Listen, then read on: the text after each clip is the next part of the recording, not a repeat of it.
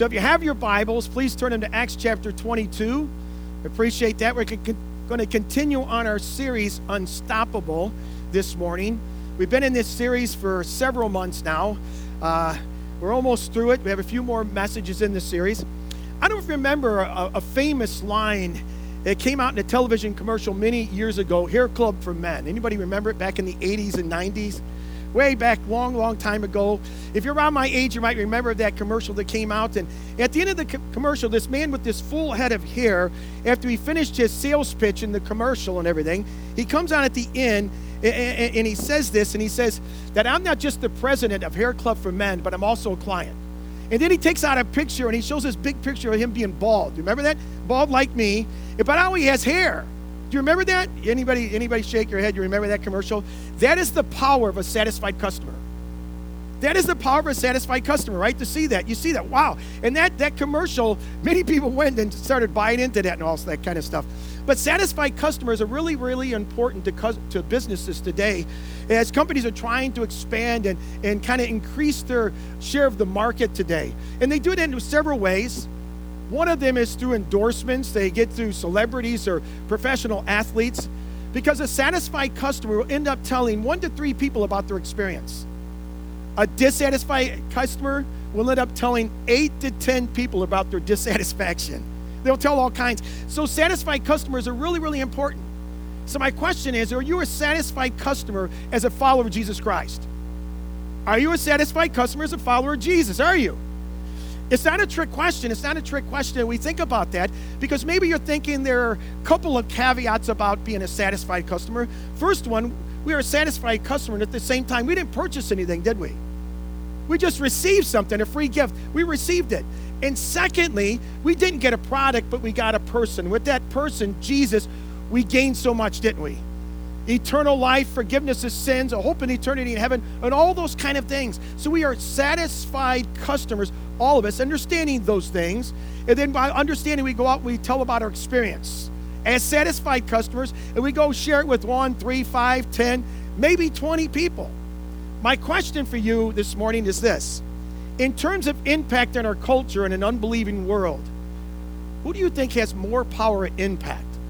Someone who's employed and hired, like myself as a pastor, or as a satisfied customer? Which do you think has more impact? You're not going to hurt my feelings. Come on, which has more impact? Don't say, oh, Pat, you're not going to hurt my feelings. Go ahead and say it. Satisfied customer, right? They're going to have more impact. They're going to have more influence to an unbelieving world. I mean, I'm a satisfied customer, but we're satisfied customers, and we're satisfied with Jesus. Amen? Anybody that truly knows Jesus, they don't come away, I'm dissatisfied with Jesus. Everyone is satisfied with Jesus if they just give him an opportunity to show his love to them. So we tell our story as the Unstoppable Church. We share this tremendous story. We have to share our identity with Christ through our story, right? And we share our story so we can share his story, right? Because he has such a tremendous story. And so the Apostle Paul shares his story 3 times in the book of Acts. Acts chapter 9, chapter 22, and chapters 26. If you have your Bibles, turn into Acts chapter 22. Paul is finishing up his 3rd missionary journey here, and he's ending it in Jerusalem. And he goes to the city of Jerusalem, and he meets with the Jerusalem church leadership. And as he meets with them, they greet him warmly. They welcome him in, and they praise God for Paul's ministry among the Gentiles. And everything looks really good.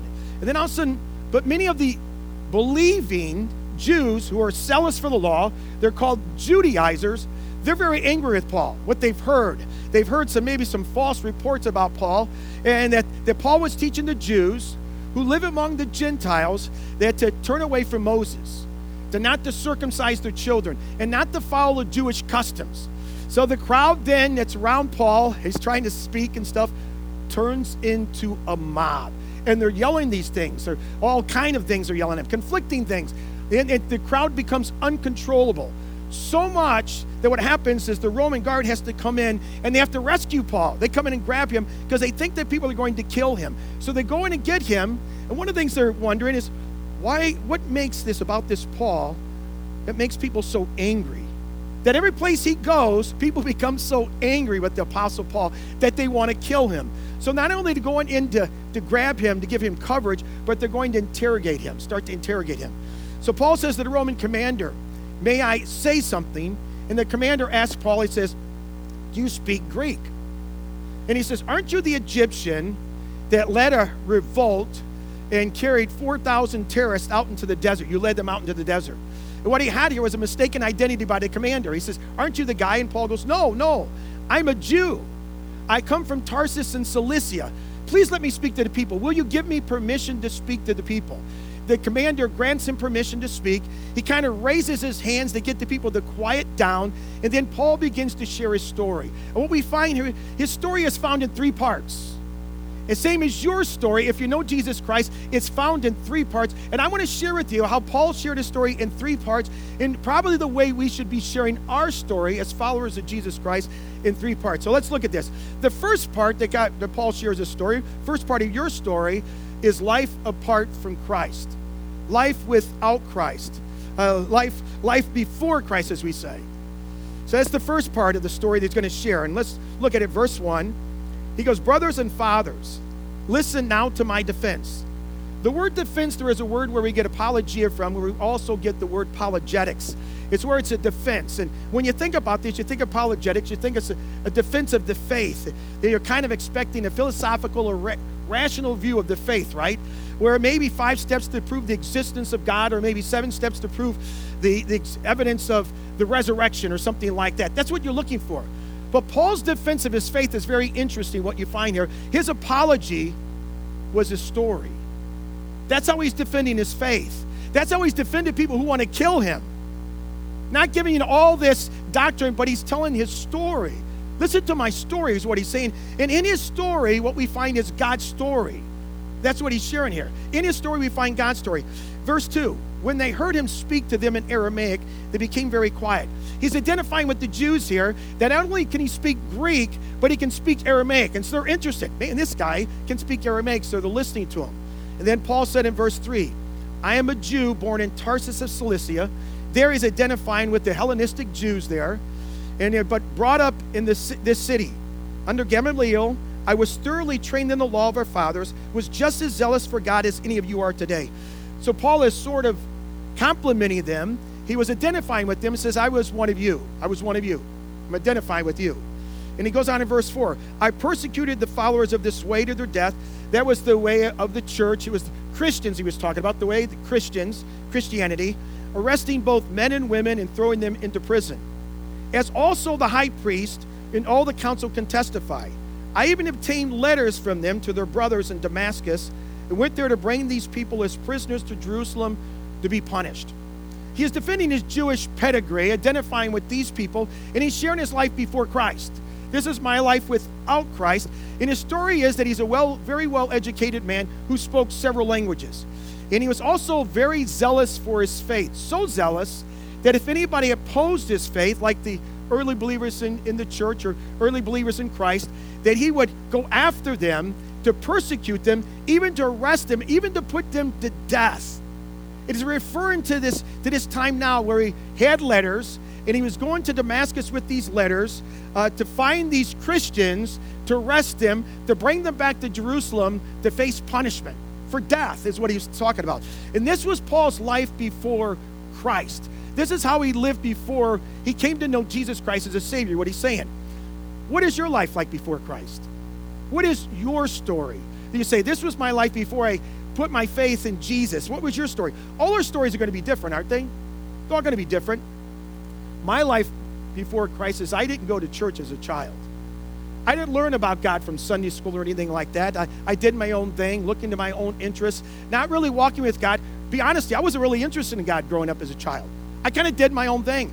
But if you asked me, I would say, I'm going to go to heaven because I'm better than my buddy over here or this guy or somebody else I knew, right? Because I thought God was going to grade on a curve. And I thought, long as I tried to be good, I was going to be okay. I don't know where I came up with that philosophy. It's not found in Scripture or anything like that. But that's what I believed growing up. I didn't come to Jesus Christ as my Savior, to trust Him as my Savior until I was in my 20s. So I grew up like that. And some of you might be different. Some of you might have got saved maybe as a young child, maybe as a young teen. So you don't have much life before Jesus. All you know is Jesus, right? But some of you, maybe you grew up as a skeptic and you're always questioning. You're always wondering, How could this be true and real? Always trying to rationalize it, always trying to make sense of it all. And you're looking at, what does it make sense? And you're always asking questions. That's okay.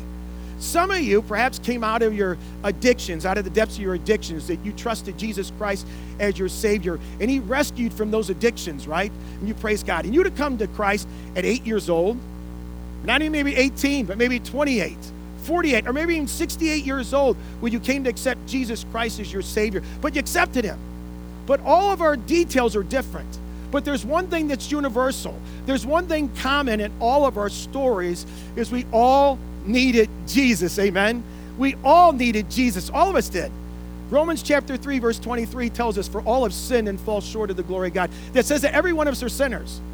Romans chapter 3 verse 10 through 12 tells about our total depravity. We're all in sin. It says it here. It says in verse 10, there is no one righteous, not even one. There is no one right with God, it says. Not one person's right with God. It goes on in verse 11. There is no one who understands, no one who seeks God. All have turned away. They have together become worthless. There is no one who does good, not even one. So the Apostle Paul is putting this, everybody on the earth, on the same playing field. The same playing field. We're all sinners, and all of us need Jesus. Would you agree? All of us need Jesus. That's what he's saying. Every one of us needs Jesus. I remember there was a lady that I remember hearing her say this. She said, I will solve my own problems. I can will my way and work my way through anything. And you listen to it on the surface, that sounds kind of admirable, doesn't it? Until you get down into it. But there are things that God brings in our life, that God helps, things come in our life that help us to realize that we were never meant to live this life apart from God. Do you realize that?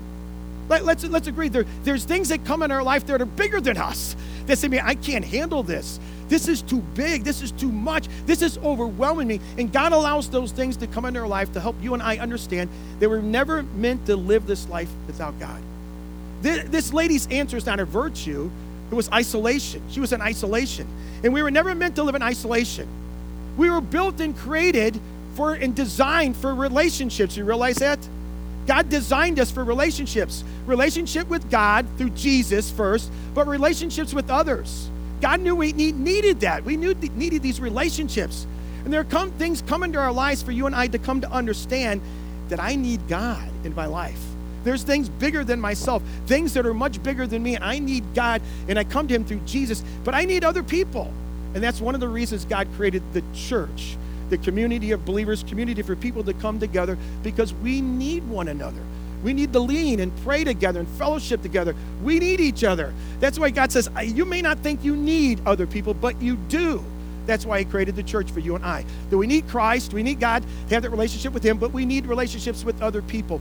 We need each other. I need you and you need me, right? We need each other. And then Paul goes now to his next stage. What was the first stage? What was number one? Life apart. One more time. Life apart from Christ. Before Christ, right? Without Christ. And then the second part of his story is the day we accepted Christ. The day he accepted Christ. And Paul's got a tremendous story here. Tremendous story. Let's read verses 6 through 10 and read Paul's story. He says, about noon, as I came near Damascus, suddenly a bright light from heaven flashed around me. And I fell to the ground and heard a voice say to me, Saul, Saul, why do you persecute me? Before, his name used to be Saul, and God changed his name to Paul, right? You know that, right? Saul and Paul are the same people. Saul, Saul, why do you persecute me? Who are you, Lord? I asked. I am Jesus of Nazareth, whom you are persecuting, he replied. My companions saw the light, but they did not understand the voice of him who was speaking to me. What shall I do? I asked. Get up, the Lord said, and go into Damascus. There you'll be told all that you've been assigned to do. Before we leave this, there's an important principle in regards to this, that Paul, in his before Christ days, he was persecuting the church, right? Persecuting Christians, even to their death. And Jesus interrupts him on his way to persecute more Christians. And Jesus interrupts him, and he says, Saul, why are you persecuting me? Think about that. Saul, Paul, was persecuting Christians who were telling about Jesus and the resurrection. He was persecuting people, but Jesus took it personal and said, Paul, why are you persecuting me? Whatever you do to those Christians, you are doing to me, my followers. Why are you persecuting me? A few years ago, there was a story that came out of Florida at the Atlantic University. Many years ago, there was an assignment in the class, and the purpose of the assignment, according to the curriculum, was to help the students understand that images can have power over people, or the power of images, how people can overcome those. So the assignment was that they would take out a sheet of paper, and they would write the word Jesus on that piece of paper. Then they would take that piece of paper and they would put it on the ground, and once it was on the ground, they stomp on it. And they stomp on it, and they stomp on it. And there was one student who refused to do that, and since they refused to do it, they were suspended from the university. They appealed to the administration, and finally the administration, the university came out and apologized. Here's their apology. It says, if this was offensive to anyone, we are sorry. Does that sound like much of an apology? If this was offensive to anyone, we are sorry. First of all, can you just imagine the name of any other religious leader's name being put on a piece of paper and stomped on? Can you imagine that? The uproar that would cause internationally around the world, where there would be riots because of that, somebody did that, and maybe people put to death because of that, right? But here we have our Lord. His name is here, and people are putting it on the ground, and they're stomping on it. They're stomping on it. The persecution of Jesus we see all around us today, even in our own country. We see that. But we should not be surprised, because Jesus said in himself, he says, a servant isn't any greater than his master. He says, if they hate me and they persecute me, they're going to hate you and they're going to persecute you. So there's going to be persecution. There's going to be persecution. We should expect that. They're going to persecute Jesus, and if they did it to him, they're going to do it to us. Our task as followers of Jesus is to tell the story about this Jesus who can save the world, right? The only one that can truly save the world is Jesus. And our task and our wonderful assignment, the greatest assignment ever be given, is to tell people about this Jesus who can save the world, who can save people, right? For eternity, not just for a short while, but for eternity. Jesus said, he said to Paul, why are you persecuting me? Let's read verse 10 again. He said, what shall I do, Lord? I asked, get up, the Lord said, and go into Damascus. There you will be told all that you have been assigned to do. My companions led me by the hand into Damascus because the brilliance of the light had blinded me. A man named Ananias came to see me. He was a devout observer of the law and highly respected by all the Jews living there. He stood beside me and said, Brother Saul, receive your sight. And at that very moment, I was able to see him. Then he said, the God of our fathers has chosen you to know his will and to see the righteous one and to hear words from his mouth. Talking about Jesus, to see Jesus. You will be his witness to all men of what you have seen and heard. And now, what are you waiting for? Get up, be baptized, and wash your sins away, calling on his name. This was Paul's day. This was Paul's day where he met Jesus, where he accepted Jesus Christ as his Savior. How many of you had that dramatic experience like the Apostle Paul? That maybe you were driving to Walmart, and all of a sudden this bright light shine, brighter than you've ever seen. It blinds you, and then you hear the voice of Jesus. Probably none of us had that experience, right? But maybe you came to know Christ at a Christian camp. Maybe it was at a vacation Bible school. Maybe it was a service just like this where the pastor was sharing, you heard it from them, or a Sunday school teacher, or mom and dad, or a grandparent, or a friend shared with you. See, all of our stories are different. It is God who writes the story, and he makes you and I part of his story is what God is doing. He's writing the story of your life, but he's making you a part of his story because that's what he wants. He wants you to be a part of his story. Let me read a couple of scripture passages. First one is Romans chapter 10, verse 9 and 10, that he says, the Apostle Paul writes, that if you confess with your mouth Jesus is Lord and believe in your heart that God raised him from the dead, that you will be saved. For it is with your heart that you believe and are justified, is with your mouth that you confess and are saved, the Bible says. And that's the way to salvation, that you and I come to understand that I'm a sinner, and we're all sinners, and there's no way I can approach a holy, just God, right? We all have to come to that realization. We're all sinners. Let's be honest. How many of you in here have never sinned? We've all sinned, right? We're sinners. And that God loves us, and he sent his son, Jesus, from heaven, who is God. Jesus is God. He's fully God. And is the Son of God. He came down to this earth, and he took on the form of a human being.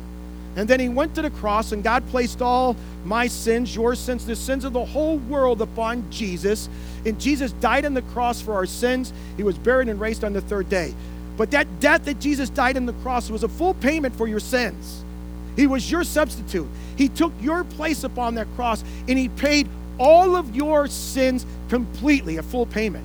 And now the Bible says, whenever you believe that and you receive that by faith, when you believe what Jesus did for you, who he is and what he did for you on the cross, and receive that by faith, I love what it says at the end of Romans chapter 10, verse 9. It says, you will be saved. Don't you like that? You will be saved. One of the questions I'm often asked by people is, can we really know for sure we're going to heaven? You ever hear that one? I mean, how do you really know for sure that you're going to go to heaven when you die? Isn't that kind of overconfidence to think that way, right? And many people will say that. Is it kind of overconfidence? See, our confidence isn't in us. Our confidence isn't in how we live. Our confidence isn't in our accomplishments. Our confidence is in who Jesus is, right? That he is God. Our confidence is what Jesus did on the cross for us, right? That he died on the cross for his sins, was buried and raised on the third day. And our confidence is in his word, what he said. And Paul, inspired by the Holy Spirit, inspired by Christ, here, says here in this chapter, Romans chapter 10, verse 9, you will be saved. A couple verses later, he says, in verse 13, everyone who calls on the name of the Lord will be saved, he says. And I love what the Apostle John writes in 1 John chapter 5, verse 10 through 13. He says, and this is the testimony. This is a really important verse. Write this down. 1 John chapter 5, verse 10 through 13. He says, this is the testimony. God has given us eternal life. And this life is in his Son. He who has the Son has life. He who does not have the Son of God does not have life. I write these things to you who believe in the name of the Son of God so that you may know. Let me say it again. So that you may know. So that you may know that you have eternal life. And that's the way to salvation. It comes down to this. How do I know I've accepted Christ? Do you have the Son? That's what John is saying. Have you had that time where you accepted Jesus Christ as your Savior? Have you? Have you? Ask yourself. Don't just, maybe. If you're sitting here and say, I don't really know, let me just be honest, you probably haven't. You probably haven't. Because if you have the Son, if you accepted Jesus Christ as your Savior, you know, right? You know I have him. And the Bible says, if you have the Son, you have life. And that life it's talking about is eternal life. If you do not have the Son of God, if you've never accepted Jesus, you do not have eternal life. You don't find forgiveness of sins with God. You don't have that relationship with God. You don't have the hope in eternity in heaven with God. You don't have that. You only have that through his Son, Jesus. So if you had that time in your life where you say, boy, I've accepted Jesus Christ as my Savior, it's really important. Have you had that? Do you know that time? You say, well, I don't know the day or the month. That's what's important. It's important if I had that time where I said yes to Jesus, where I put my faith and trust in Jesus. The Bible said this, by grace you've been saved through faith. God is calling us. No one seeks God on their own. God is drawing us to him through Jesus, helping us to understand who he is and what he did for us. Have you had that day where you said yes to Jesus, you put your faith and trust in him? Paul goes on to speak, and he shares the day that he met Jesus on the road to Damascus. That was his day. That was the day he met Christ. That was the day he believed. That was the day he accepted Jesus Christ. And he says, then I went into Damascus, and after believing, I was baptized.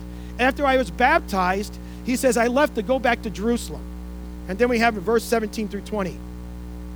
He says, when I returned to Jerusalem and was praying in the temple, I fell into a trance and saw the Lord speaking. Quick, he said to me, leave Jerusalem immediately, because they will not accept your testimony about me. Verse 19, Lord, I replied, these men know that I went from one synagogue to another to imprison and beat those who believe in you. And when the blood of your martyr Stephen was shed, I stood there giving my approval and guarding the clothes of those who were killing them. And Paul is saying here, says, I was in Jerusalem, and he goes, and I was there, going there to minister. But then Jesus said to me, in verse 21, let's read verse 21, then the Lord said to me, Jesus said to me, go, I will send you far away to the Gentiles. And he's sharing his testimony with the people. When the quiet people, when they heard this, they were quiet. When they heard this, they turned into a mob. They turned into a riot. Why? Because he mentioned one word. What was that word? What was the word? You follow me? What was the word he mentioned? Gentiles. He mentioned Gentiles. These were Jews. They did not want to hear about the Gentiles. And as soon as he said that, it turned into a riot, a mob. They wanted to kill him. They wanted to get rid of him. Let's get rid of this man. He doesn't deserve to live. They wanted to kill him. And that's the third part of Paul's story is what we find here. The third part of your story, the part of your journey, and it's this is life in Christ. Life in Christ. If you know Christ, now you have life in Christ and living with Christ, right? We have life in Christ and living with Christ. It's live life through the power of the Holy Spirit is what we're supposed to do, right? Living life through the power of the Holy Spirit. Having in this day of salvation, the day we accepted Jesus, totally forgiven by God. All of our sins have been forgiven by God. Can you imagine that?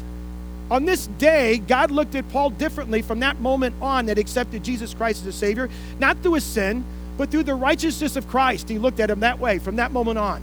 No longer did he look at him. Isn't it a wonderful thought for you and I to understand that God doesn't look at me, he doesn't look at me now through my sin, but he looks at me now through the righteousness I received through Christ. Isn't that a wonderful thought? The righteousness I received through Christ, that's my standing. The Bible says you have been justified. The moment you accepted Jesus Christ as your Savior, you've been justified. That means you've been declared righteous by God. You've been declared right with God. That now God looks at you, once you accept Christ as your Savior, you put your faith and trust in him, God looks at you through the blood of Jesus. And that's how he looks at you, right through the blood of Jesus. And he sees you that you're right with God, is right with him as his own son. That's your standing. That's your standing before God. So when God looks at you, he's not looking at your sin and all your failures. He's looking at the righteousness of Christ. That's who he sees. That's your standing. But many times my behavior, my walk doesn't represent that standing, right? Many times my walk and my behavior isn't righteous, but that doesn't change my standing before God. That's who I am. Righteousness of Christ, that's how he looks at us. And isn't it amazing that now I know Jesus? And so many times Christians looked at, man, God is just looking at me wrong. No, God never looks at you wrong. He looks at you through the righteousness of Christ, and you are his child. He loves you, and he wants you to walk with him. He wants to help you to walk with him. And we're justified the moment we accept Christ. We're declared righteous, and now we're sanctified, the next phase of our life.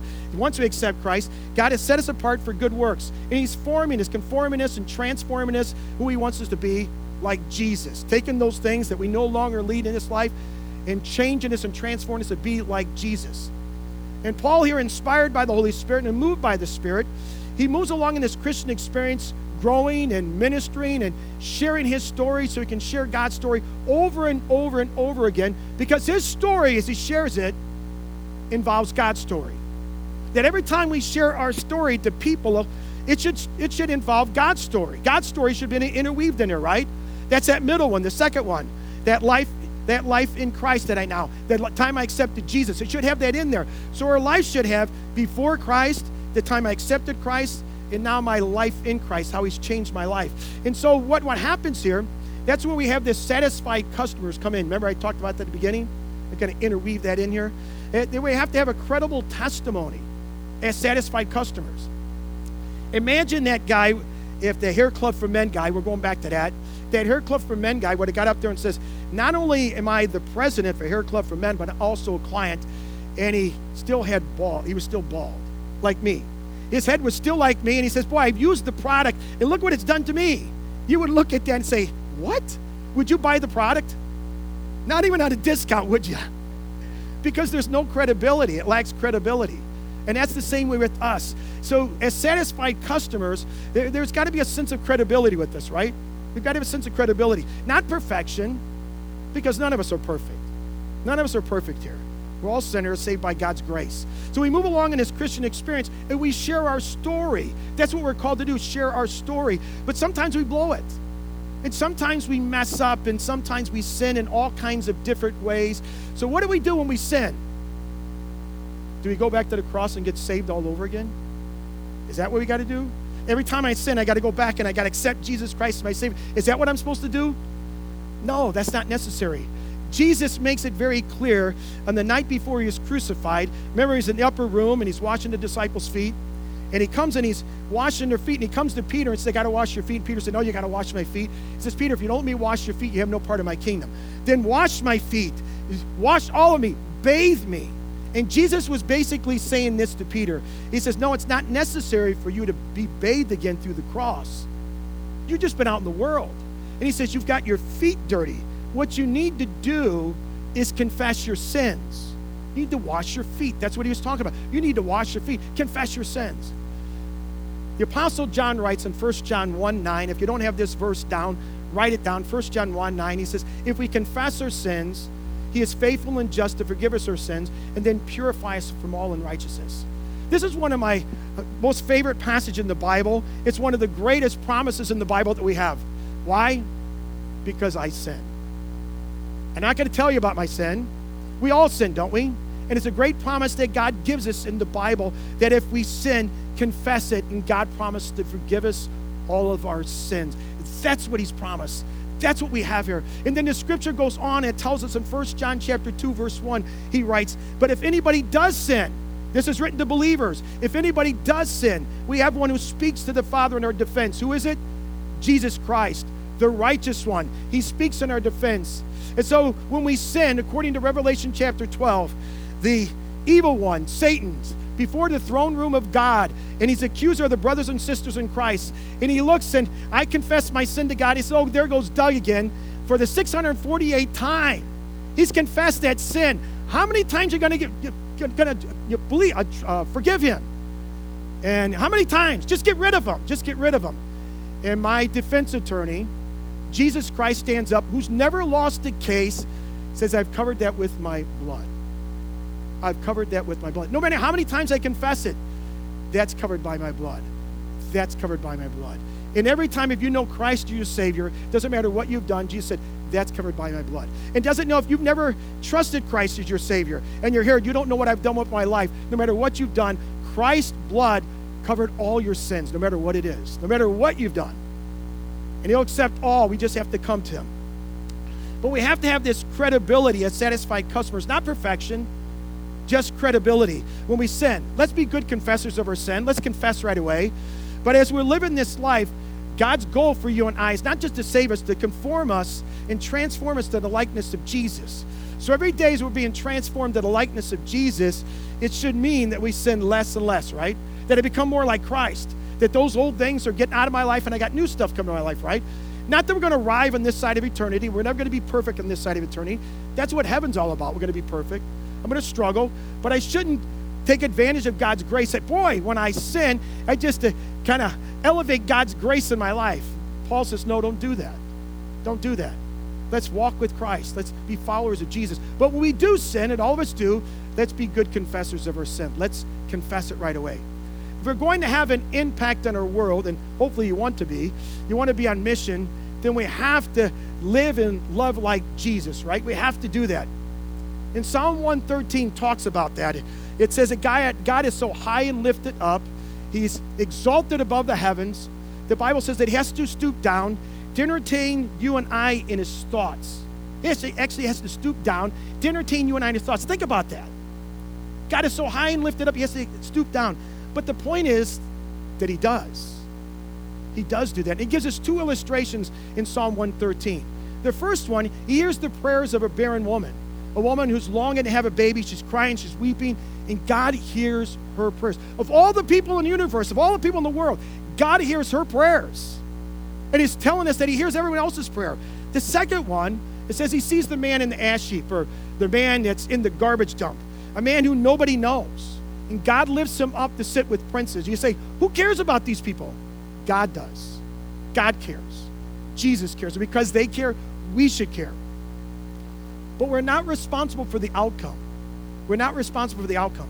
I would love to tell you in Acts chapter 22, as Paul shared his testimony, shared his story, which included God's story, that and at the end of it, he says, how many of you want to come to accept my Jesus? How many want to come and accept Jesus? And many people raised their hand and came forward, and it was just a changed life event.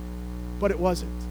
When Paul got done sharing his story, they turned on Paul, and they wanted to kill him. They wanted to arrest him and kill him and get rid of him, as they said. They want to get rid of him.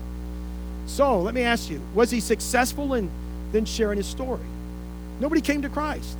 He shared it with all of his heart, with all of passion. The Apostle Paul, who wrote 13 of the New Testament book, 13 letters of the New Testament, he shared this, and nobody came to Christ. Was he successful in sharing his story? Yes, he was, because success isn't based on faithfulness. Success is based on faithfulness. Because success is based on faithfulness, not on results. We leave the results to God. We're called just to be faithful. We don't come and say, boy, this person's going to get saved, and they don't get saved. Oh, I was a failure at sharing. No, that's not mine. Mine is just to be faithful in sharing my story while sharing God's story too. That's what we're called to do. I'm so glad God didn't say to me and say to you, go out and save people, right? God didn't say that to us, did he? Because I can't save anyone and you can't save anyone. But what he did share, what Jesus did share, he says, go make disciples. Share your story and share my story. That's what we're called to do. And leave the results to God. Leave all the results to God. But we're supposed to share our story so we can share his story. We don't just share our story about our life, but we share our story so we can share God's story of what Jesus did for us, and how we have this righteousness of Jesus, how we have this forgiveness of sins, because Christ died on the cross for our sins and paid for our sins for us. So to close, I have two questions. Do you have this day in your life where you accepted Jesus Christ your Savior? Do you? Yes, do you? And if you do, praise God every day for that. Thank God that you have that day. If you don't, today, make it that day. Today, if you have questions, you still have questions that need to be answered, come up. I'd be glad to answer any of your questions if I can and to talk with you. But make that happen. Make that happen. You trust Jesus Christ, your Savior. And all it is you come and you realize I'm a sinner, and I realize that Jesus Christ died on the cross for my sins. And today, by God's grace, I come to him and I accept what Jesus did for me, that he paid for my sins upon the cross, and I put my faith and my trust in Jesus. I trust him as my Savior. It's simple as that. That I come and I put my faith in him. And then I become a child of God. And then I can know for sure that I'm going to heaven, right? Because we want to know for sure. We can know for sure because of what verse? 1 John 5:13 tells us, right? That we can know for sure we're going to heaven. And God wants us to know for sure. He wants us to know for sure we're his children. He wants us to know for sure. All of us who accepted Jesus Christ as their Savior, we now have life in Christ. Isn't that wonderful, amazing? We're in Christ, and we have life in Christ. Let's live on mission for God. Let's live on mission for Jesus. As satisfied customers, let's share it with 1, 3, 5, or 10 people this week. Let's be willing to invite people to come out to Easter, to join us in the resurrection of Christ, so they too can hear the story about Jesus, so they too can hear the gospel next week. But let's be on mission this week so we can share our story. Remember, our story includes life before Christ, the day I accepted Christ, in my life in Christ. Let's be on mission. Let's be on mission, that wherever we go and whoever we're with, that we will magnify Christ and share our story so we can share his story. Let's be on mission for Jesus. Amen? Let's pray. Lord, we come and we praise you. We praise you, God, that you are such a wonderful, awesome, beautiful God, that you love us even though we don't deserve your love. You love us, Lord, an unconditional love, that you chose to love us, and you will never change your mind about that love that you have for us. So much that you sent your Son and committed your Son to us, that he died on the cross for our sins, was buried and raised on the third day. And Lord, that can never be taken back. That is for ours for all of eternity. And I pray that everyone in this room and anyone listening online has trusted Christ as their Savior, that they know Jesus. They've had that day where they accepted Christ, that they know the Son. They accepted Jesus and they have the Son, so they have life. I pray if there's anyone that is listening or here today that does not know Jesus, and they understand they don't have life. They don't have forgiveness of sins. They don't have the hope in eternity in heaven. They don't have that because that only comes through one person, through one way, and that is through Jesus Christ, God's Son, who is the Son of God, who died on the cross for our sins, was buried and raised on the third day. I pray for that person who may not know you or unsure, that today, Lord, today they would make that decision for Jesus and put their faith and trust in Jesus. I pray for all of us who do know Christ, that, Lord, help us, and no matter where we are in our walk with Jesus, no matter if we've been floundering around in our walk and haven't been really lived for Jesus, today, Lord, we make that decision, make that commitment. Today I'm going to choose to live for Christ. Today, I'm going to look for those opportunities and be on mission for Jesus. Today, I'm going to do that. And this week, I'm going to be on mission to share my story so I can share God's story. And my story should include, all of our stories should include my life before I came to Christ, how I accepted Christ is the most important part. How did I accept Jesus? And now my life after Christ, how God has changed me.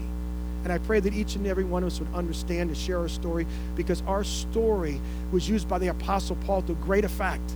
And our stories are so powerful No one can deny what Jesus has done in our hearts and minds.